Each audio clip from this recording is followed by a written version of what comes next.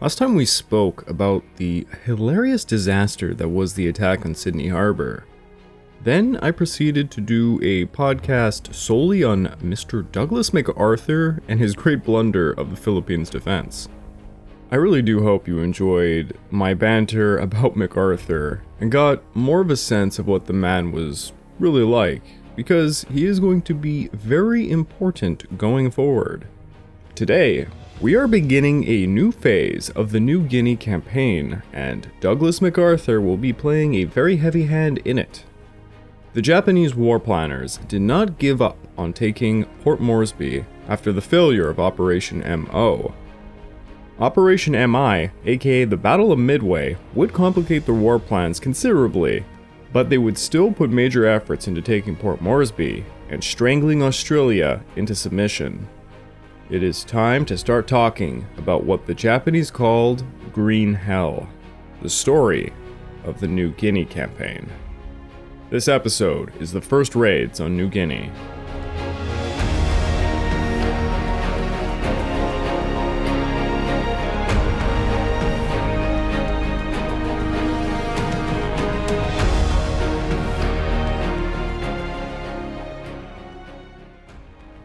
Welcome to the Pacific War Podcast, week by week, and I'm your dutiful host, Greg Watson. But before we can begin, I just want to remind you all that this podcast is only made possible through the efforts of Kings and Generals over at YouTube. Perhaps you want to learn a bit more about World War II? Kings and Generals has an assortment of episodes on World War II and much, much more, so go give them a look over at YouTube.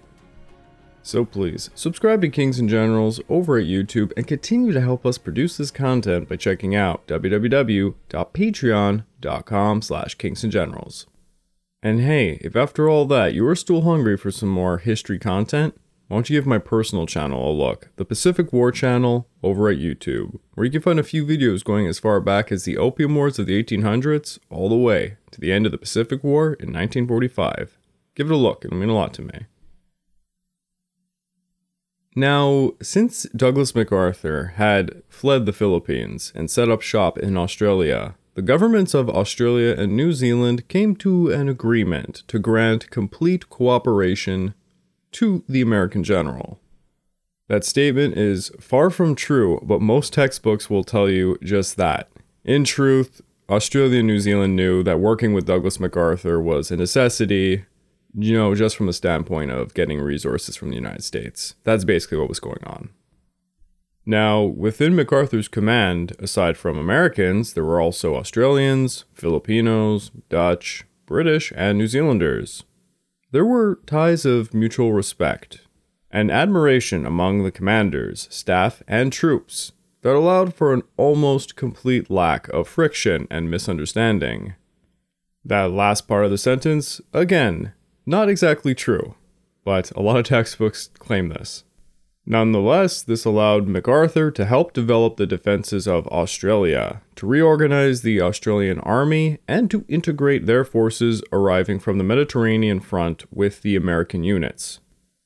In that regard, by June, MacArthur could count with 10 Australian and 2 American divisions for his Allied land forces, totaling some 400,000 men under the overall leadership of Australian General Sir Thomas Blamey. To retain their authority over the Pacific, Tokyo's war planners knew that they had to prevent American forces from building up in Australia. And you know what? Another thing to add to all this, because I don't think it actually made its way into the YouTube episode. This is all coming at a time where Britain was afraid of kind of losing Australia to the United States. You see, because of, the Pacific War, the ties to Britain from the Australian point of view were kind of being severed. Australia was not too happy about having all of their boys fighting in North Africa and Europe when they needed them back home defending themselves and their country from the Japanese. And who ends up being arguably a greater ally to them in these dire times? Well, it's Uncle Sam. Indeed, if you read, let's say, books from Sir Winston Churchill, his thoughts on it are actually pretty interesting, and he talks a lot about the fear of losing Australia to the Americans. And the camaraderie that we see today between America and Australia really was built during the Pacific War. Though that isn't to say they didn't butt heads, because they hilariously did, and one rather funny story was when the United States military had to try and educate their men to stop going after Australian women. You see, a lot of the time, the Americans would come to Australia and they would have a few weeks at a time before going off into battle, while most of the Australian men were in places like New Guinea already. So this left a ton of Americans wandering about in places like Sydney with a lot of Australian women around. And yes, this did lead to a lot of headbutts, and if you look up Pacific War propaganda drawn by the Japanese actually built upon this idea that the Americans were stealing all their women, while the Australians were in places like New Guinea. So just a bunch of oddities and weird stories there. Now, getting back to the episode, the Japanese knew that they had to prevent American forces from building up in Australia. How to do this was an overarching question that would dominate the Japanese military policies throughout the Pacific War. The IJN and the IJA heavily disagreed with each other on the answer to this very question. The Navy wanted to occupy at least Australia's northeastern portion, which is absolutely crazy, but the Army was against this, probably because, well, like I said, it was batshit crazy. Close to 1 million troops were stuck in the China War and along the Manchurian borders with the USSR. Even if, by some kind of miracle, they had managed to occupy a small portion of the Australian continent, they would be facing one of the worst wars of attrition imaginable, alongside it being a very, very large distance away, so it was a logistical nightmare as well. The IJA favored instead a naval blockade, to sufficiently isolate Australia from the United States and to strangle her. A much more sensible idea, to be honest. Regardless of the IJN and IJA bickering, the key to putting some hurt on Australia was New Guinea, from which bombers could threaten Australian cities and the IJN warships could patrol Australian waters and ports. When the Pacific War kicked off, Australia was in a terrible position. 4 of her combat divisions were serving in North Africa and on the Malayan Peninsula, as were 9 of her RAAF squadrons. 5 of her cruisers were stuck performing operations in the Indian Ocean and the Mediterranean. She had 1 armored division with no tanks, and virtually no trained soldiers left to defend the nation of 7 million people. The defense of the continent was left to a militia. Air defense for her 300 million square miles was left pretty much to 29 Hudson bombers and 14 PPYs. Defense against air attacks would also rely upon a small number of Australian-built training planes called Wirraways, which were pretty much useless in aerial combat. They were training planes after all. These were the conditions of January of 1942. Fast forward to June of 1942, the Battle of Midway was a devastating loss for the IJN. 4 fleet carriers sunk, 228 aircraft lost, with 121 of Japan's most experienced and virtually irreplaceable pilots. The Japanese would struggle until the very end of the war to replace the carriers, aircraft, and pilots. But Japan was not even remotely close to being beaten. Still, stunned by their loss at the Battle of Midway, the IJN began to worry that the American fleet might begin counterattacking them in their own home waters. On June the 11th, the planned invasion of New Caledonia, Fiji, and Samoa, part of Operation FS, originally set for July, had to be postponed, and subsequently it would be cancelled around 2 months later. On June the 7th, a meeting of the operations staff of both the IJN and the IJA agreed, quote, "Research will be immediately undertaken to find out if Port Moresby can be invaded by an overland route." Now, Operation FS was supposed to take place after the successful destruction of the Pacific Fleet at Midway. The operation's aim was to completely neutralize Australia by cutting it off from the United States. On May the 18th, the recently formed 17th Army, based in Rabaul, was established to carry out Operation FS, under the command of Lieutenant General Hyakutake Harukichi. 5 days after the IJN and IGA reached their agreement on requiring an overland route to Port Moresby, the IGA instructed Lieutenant General Hyakutake that he was to cooperate with the Navy in devising a plan for the capture of Port Moresby by means of an overland route from the east coast of New Guinea. The Japanese knew the limitations of the facilities at Lae and Salamaua as jumping-off points for such a venture, so the HQ ordered Hyakutake to send elements of his army to occupy another location just a bit further down the coast, near where the Mambare River empties into the Solomon Sea. He was also instructed to look for additional places to locate air bases. Earlier reconnaissance surveys had already identified the airfield near Buna, around 60 miles south of Mambare River. It looked like it could be expanded upon to become a major base. After the loss of 4 fleet carriers at Midway, there was a large necessity for Port Moresby to be acquired so the Japanese could gain air supremacy over the Coral Sea. The 2 airfields there could be expanded for the use of Japanese land-based aircraft, and the controlling of the Coral Sea airspace would allow Japan to sever communications and supply connections between Australia and the United States, thus permitting Operation FS to be reinstated. The seizure of Lae and Salamaua, accomplished in March of 1942, were the initial steps in taking the grand prize of Port Moresby. In the meantime, Port Moresby was the target of steady bombing campaigns by the IJN's 24th and 25th Air Flotillas. In May alone, 403 aircraft took part in 20 raids.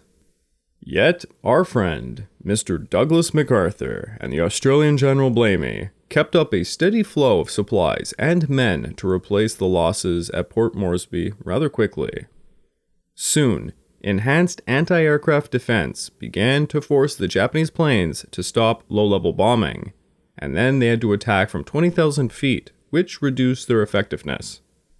Japanese reconnaissance aerial photography began to convince them that there was a direct route from Buna across the mountains to Port Moresby.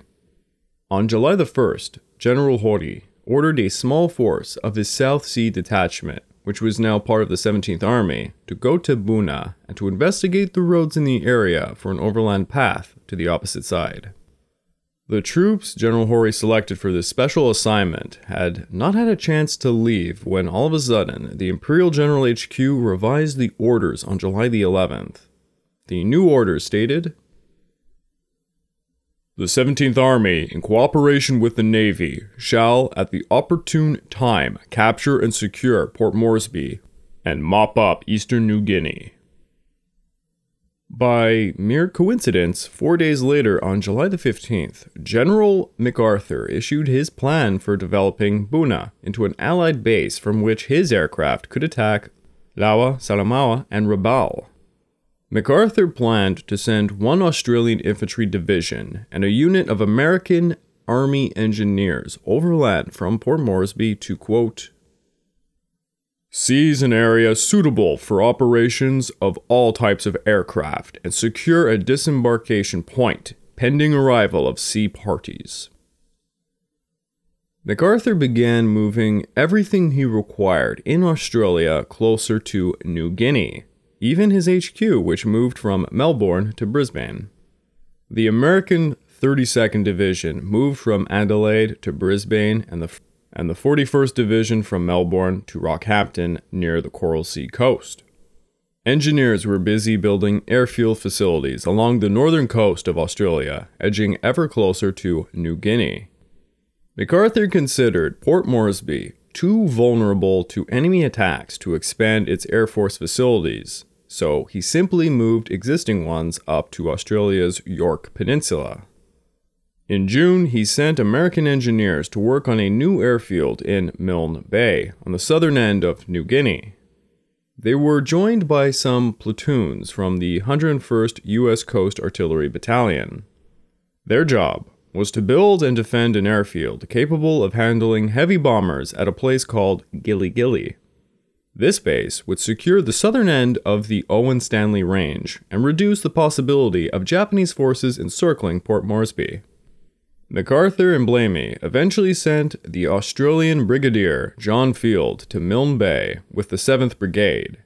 This force had combat infantrymen, engineers, anti-aircraft batteries, and an anti-tank regiment battery as well. All of the forces locating at Milne Bay earned the nickname, the Milne Force, and were both American and Australian, led by Brigadier Field, who would report directly to General Blamey. It's honestly quite interesting when you think of it in the grander scheme of things during this war. The IJN and IJA legendarily had problems with each other that resulted in them literally going to war with another. This was to a lesser case the same situation for the American Navy and Army. Yet here we have Americans and Australians having to fight side by side with each other, under American or Australian commanders. And with just about any book that you read, for the most part, they were quite friendly with each other. Things went actually very well. It's a very surprising case when you consider all the other cases in World War II that go horrifyingly wrong. I myself am a Canadian, and us Canadians and Americans have this kind of special relationship, and this extends into our military. We do a lot of military actions together, and for the most part, we're always friendly like this. But this was the first time that Australians really had to brush shoulders with Americans. And this could have gone south real quick, but it didn't. And it evolved into basically the same kind of relationship Canadians and Americans have had for quite a long time at this point. And for all of you Kiwis out there, of course you're involved in this as well. I should probably be calling it ANZAC forces, but unfortunately the textbooks always just refer to it as Australian forces. Now, MacArthur planned to have a force of 3,200 men in Buna by early August to build airfields to accommodate fighters and bombers as a complement to the airfield at Milne Bay. In the meantime, MacArthur and Blamey would have to deal with Lae and Salamaua. The Japanese had been increasing their number of sorties from these two airfields against Port Moresby, and on occasion, targets on the Australian mainland. Because they did not yet have a substantial force to use against Lae and Salamaua, both generals agreed early on to instead use what the Australians called independent companies to harass them and hinder their operations. These independent companies were basically what you could think of as today as special forces, men who were trained for irregular warfare tactics. If you recall way back when, there were still remnants of small Australian forces that had to resort to guerrilla warfare, and they were performing reconnaissance on the Japanese this entire time. Many of these men were members of the New Guinea Volunteer Rifles, NGVR. For weeks, they would clash with the Japanese, and they had the assistance of local tribes. In April, General Blamey sent an independent company, the 205th, to Port Moresby to prepare for reinforcing the NGVR in the area of Markham Valley, some 250 miles northeast of Port Moresby. The valley ran west from Lae into a gold-producing area near Wau. In late April, the enemy was expanding its bases and improving runways, pushing the Allies to take some action. General George Allen Vasey, a deputy chief of the Australian General Staff and a close confidant of General Blamey, and the American General George Brett, commander of the Allied Air Forces, was involved in a specific meeting.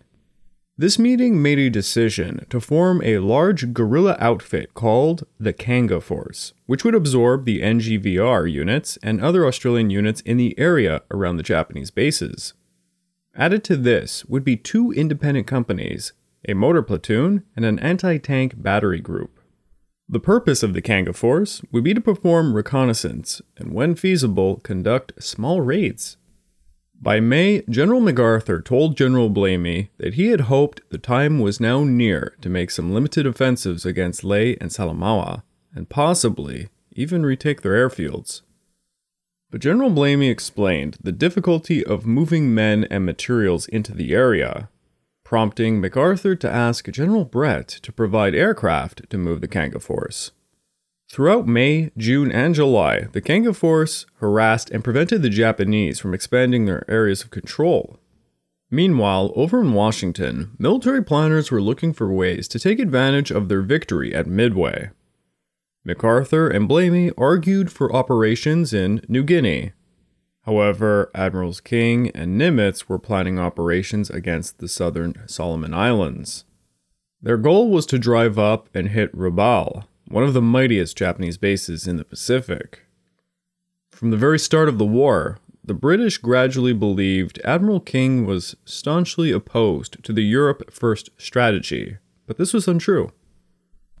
Admiral King strongly believed in the Europe First strategy, but he was an aggressive admiral and he did not like leaving a single resource idle. Thus, if something in the Atlantic was just sitting around, he wanted it to get to work in the Pacific. But the British, well, they saw this as him simply trying to boost the Pacific war effort. King would often argue that some offensives needed to be made against the Japanese to prevent them from becoming too firmly entrenched to a point in which it would be impossible to dislodge them. Let us all not forget the entire Japanese plan from the get-go was to hit America as hard as possible, then turtle up and hope America's will to fight would fall apart, as the Americans tossed more and more men against the Japanese defensive perimeter. One of the many offensives King was arguing to begin was a northward drive up the Solomons using only Marines. But General MacArthur wanted this offensive for himself and argued that the army should be doing it. By June the 8th, MacArthur presented plans for a full-scale assault against New Britain and New Ireland to be followed up by hitting Rabaul and then perhaps the Bismarck Archipelago. He requested a division trained for amphibious operations like, let's say, the 1st Marine Division, and 3 carriers to support the entire offensive. The plan was called Tulsa, and it would be backed by General George Marshall, and Washington really liked it. Now, everyone agreed on the desirability of Operation Tulsa, and the need to speed it up. But conflict came when Admiral King demanded the operation be commanded by the Navy. King argued the operation had to be commanded by the Navy because, quote, "It was primarily of naval and amphibious character." Well, MacArthur disagreed with this and said the army needed to lead the offensive because the objective of the command was in his Southwest Pacific area. Thus, the issue of command became a heated argument between the U.S. Army and Navy. MacArthur was denied the Marine Division and the carrier support, because honestly that was really crazy of him to ask for. King also opposed it alongside Rear Admirals Charles Cook, the chief of Navy Warplanes Division, because the enemy air bases in the region were far too strong and could place the carriers in danger. To the Navy, it would be better to go slowly up the Solomons and hit Rabaul, eliminating the enemy air bases along the way. MacArthur agreed to their point and stated both the Solomons and the north coast of New Guinea were preliminary steps for the invasion of New Britain. Yet, MacArthur still would not yield to the subject of command, because MacArthur. In the meantime, MacArthur was planning the construction of the airbase in Milne Bay. By June the 12th, he had finally authorized the construction of the secret base at Gili Gili, near the head of Milne Bay. 10 days later, a company of the 46th Engineer Battalion and 2 companies of the 55th Australian Battalion were secretly transported using the Dutch KPM ships Karsik and Bontekoe, escorted by the Australian sloop Warrego and by the Australian corvette Ballarat, along the coast of the site. This was known as Operation Fall River, and it was a huge success. They were unhindered by the enemy. On top of this, MacArthur ordered the construction of another airbase at Maracay, located on the southern coast of Dutch New Guinea, intending to protect Port Moresby's western flank. By late June, the time was ripe for the Kanga Force to launch its first raid. The 205th Independent Company of Major Thomas Keane and Major Flay got enough men together to move into the Bololo Valley to conduct small raids. Among the objectives of these raids were Heath's plantation on the way to Leh and the Japanese bases in Leh and Salamaua. 2 raids were to occur, one over Heath's plantation and the other over Salamaua. On June the 29th, a collection of 70 raiders led by Captain Norman Winning, including some Australian commandos and NGVR veterans, made a successful raid over Salamaua. Winning divided his forces into 7 parties: Lieutenant Kerr's party against the aerodrome, Sergeant O'Neill's party against the wireless masts of Kella, Lieutenant Leach's party against the medical assistant's former house. This was a native hospital. Winning's party against the former police master's house to the north of Leach's objective. Corporal Hunter's party against the Morabi Bakery area. Lieutenant O'Helgeland's party against Kella Point. And Lieutenant Drydale's motor party in position to break up any attack which might develop from the isthmus against Kella. This was a highly sophisticated raid. A lot of different objectives to be taken, a lot of moving pieces. And it was very impressive. It inflicted an approximate 100 casualties upon the enemy. They captured vital documents showing plans for the future Japanese landings at Buna and Milne Bay. They also blew up some bridges, houses, and, well, the native hospital, which sounds a little bit awful, all without losing a single man. In addition to this, a motor party fired 36 motors over Salamaua, scorching the area. By midday, the raiders were gone like ghosts. The Japanese were understandably nervous after this raid, so they decided to reinforce Salamaua with 200 more soldiers. 2 days later, another company of 70 men, under Major Keane, launched a raid over Heath's plantation. Under some really heavy rain, the raiders stealthily got in and killed the sentries, before blowing up a bridge, causing chaos for the Japanese. In a firefight that pursued at the plantation, around 40 Japanese were killed. Unfortunately, Major Keane was shot directly in the chest, and as a result, the raid was called off. Keane would die of his wounds later on. Nonetheless, the raiders successfully escaped to the west. And all during this time, the hot fire argument between the Army and Navy raged on. By the way, if you think this argument between Admiral King and General Douglas MacArthur was a one-off, boy are you in for a surprise, because it's going to go on for the rest of the goddamn war. The hatred these two guys had for another is legendary.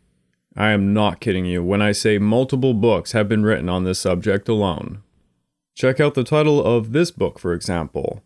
Personality and Strategy: How the Personalities of General MacArthur and Admiral King Shaped Allied Strategy in the Pacific in World War II by the U.S. Army Command and General Staff College. This book? It's quite a fun piece of literature, and it's coming straight from the source, the U.S. military. They don't hold their punches when it comes to this stuff. But just to give you a bit of a sneak peek, this book makes the argument there were 3 pivotal decisions made during the entire Pacific War by these men and their arguments. The first was the decision to initiate carrier raids against Japan in early 1942. King acted unopposed in pushing these rather audacious plans through. Because at the time they actually were quite audacious, that's a good word for it, yes. The second decision was to invade Guadalcanal, aka Operation Watchtower, in August of 1942. King and MacArthur drove this decision by bickering with another, trying to vie for control over the offensive. This is, if you haven't guessed yet, currently what we're dealing with. Finally, the last one was the long competition between the two men over the Central and Southwestern Pacific drives. This resulted in a huge debate over taking Luzon in the Philippines or Formosa. Now, that last one is a huge can of worms, but to put my 2 cents into it, as they say, the decision to go through with retaking the Philippines over Formosa had rather horrifying consequences. To name just one of those consequences, the Battle of Peleliu. I've always liked to nickname the Battle of Peleliu the most horrifying detour in history. If you have never heard of the Battle of Peleliu, I encourage you just to give it a good Google. Go on Wikipedia for once and check it out. You'll see what I mean. It's one of the bloodiest battles in the entire war. Only eclipsed, I would say, by the Battle of Okinawa, which is just another monster of its own. MacArthur was obsessed with retaking the Philippines. Most of his decisions during the Pacific War were directed at operations edging ever closer to the Philippines. But when you pull out a map and you look at this logically, take the Philippines and Formosa and put them beside each other, it's pretty obvious that Formosa was the more sane choice. It would have driven the Japanese more so to surrender. But anyways, I'm getting way too far ahead into the future, but needless to say, a lot of people, and not just me, would say this: the Battle of Peleliu probably should have never happened. They should have gone around Peleliu. There's actually a few islands they should have never gone to. But because of MacArthur, he argued they had to neutralize Peleliu in order to be able to invade the Philippines. So, needless to say after all that, the rivalry between Admiral King and General MacArthur sure made the Pacific War more colorful, to say the least. On June the 25th, King submitted his first draft for the invasion of the Solomons, and obviously, it was to be exclusively done by Marines and naval units. But it also added some support from MacArthur's aircraft, ships, and submarines. King was so damn resolute, he told Nimitz to commence preparations for the operation. Marshall didn't oppose the plan, but he kept MacArthur's claim to command the offensive. King told Marshall he didn't need MacArthur, nor his forces for the operations, and warned he was already set to perform the operation at any moment. When MacArthur found out about this, he rapidly refused to grant any support for the invasion of the Solomons, and he accused the Navy of trying to gain complete control over the national defense of the United States military and reduce the Army to a training and supply organization. That's so cute of him.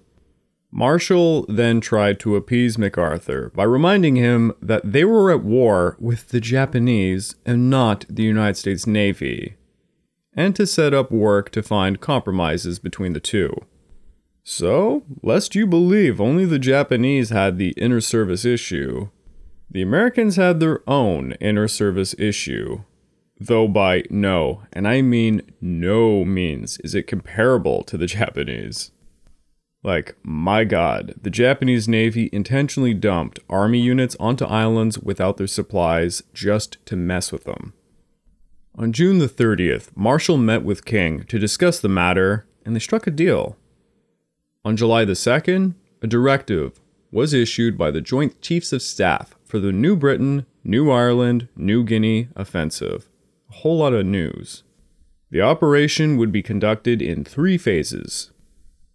Task 1. The seizure and occupation of the Santa Cruz Islands, Tulagi, and adjacent positions. This is all parts of the Solomons.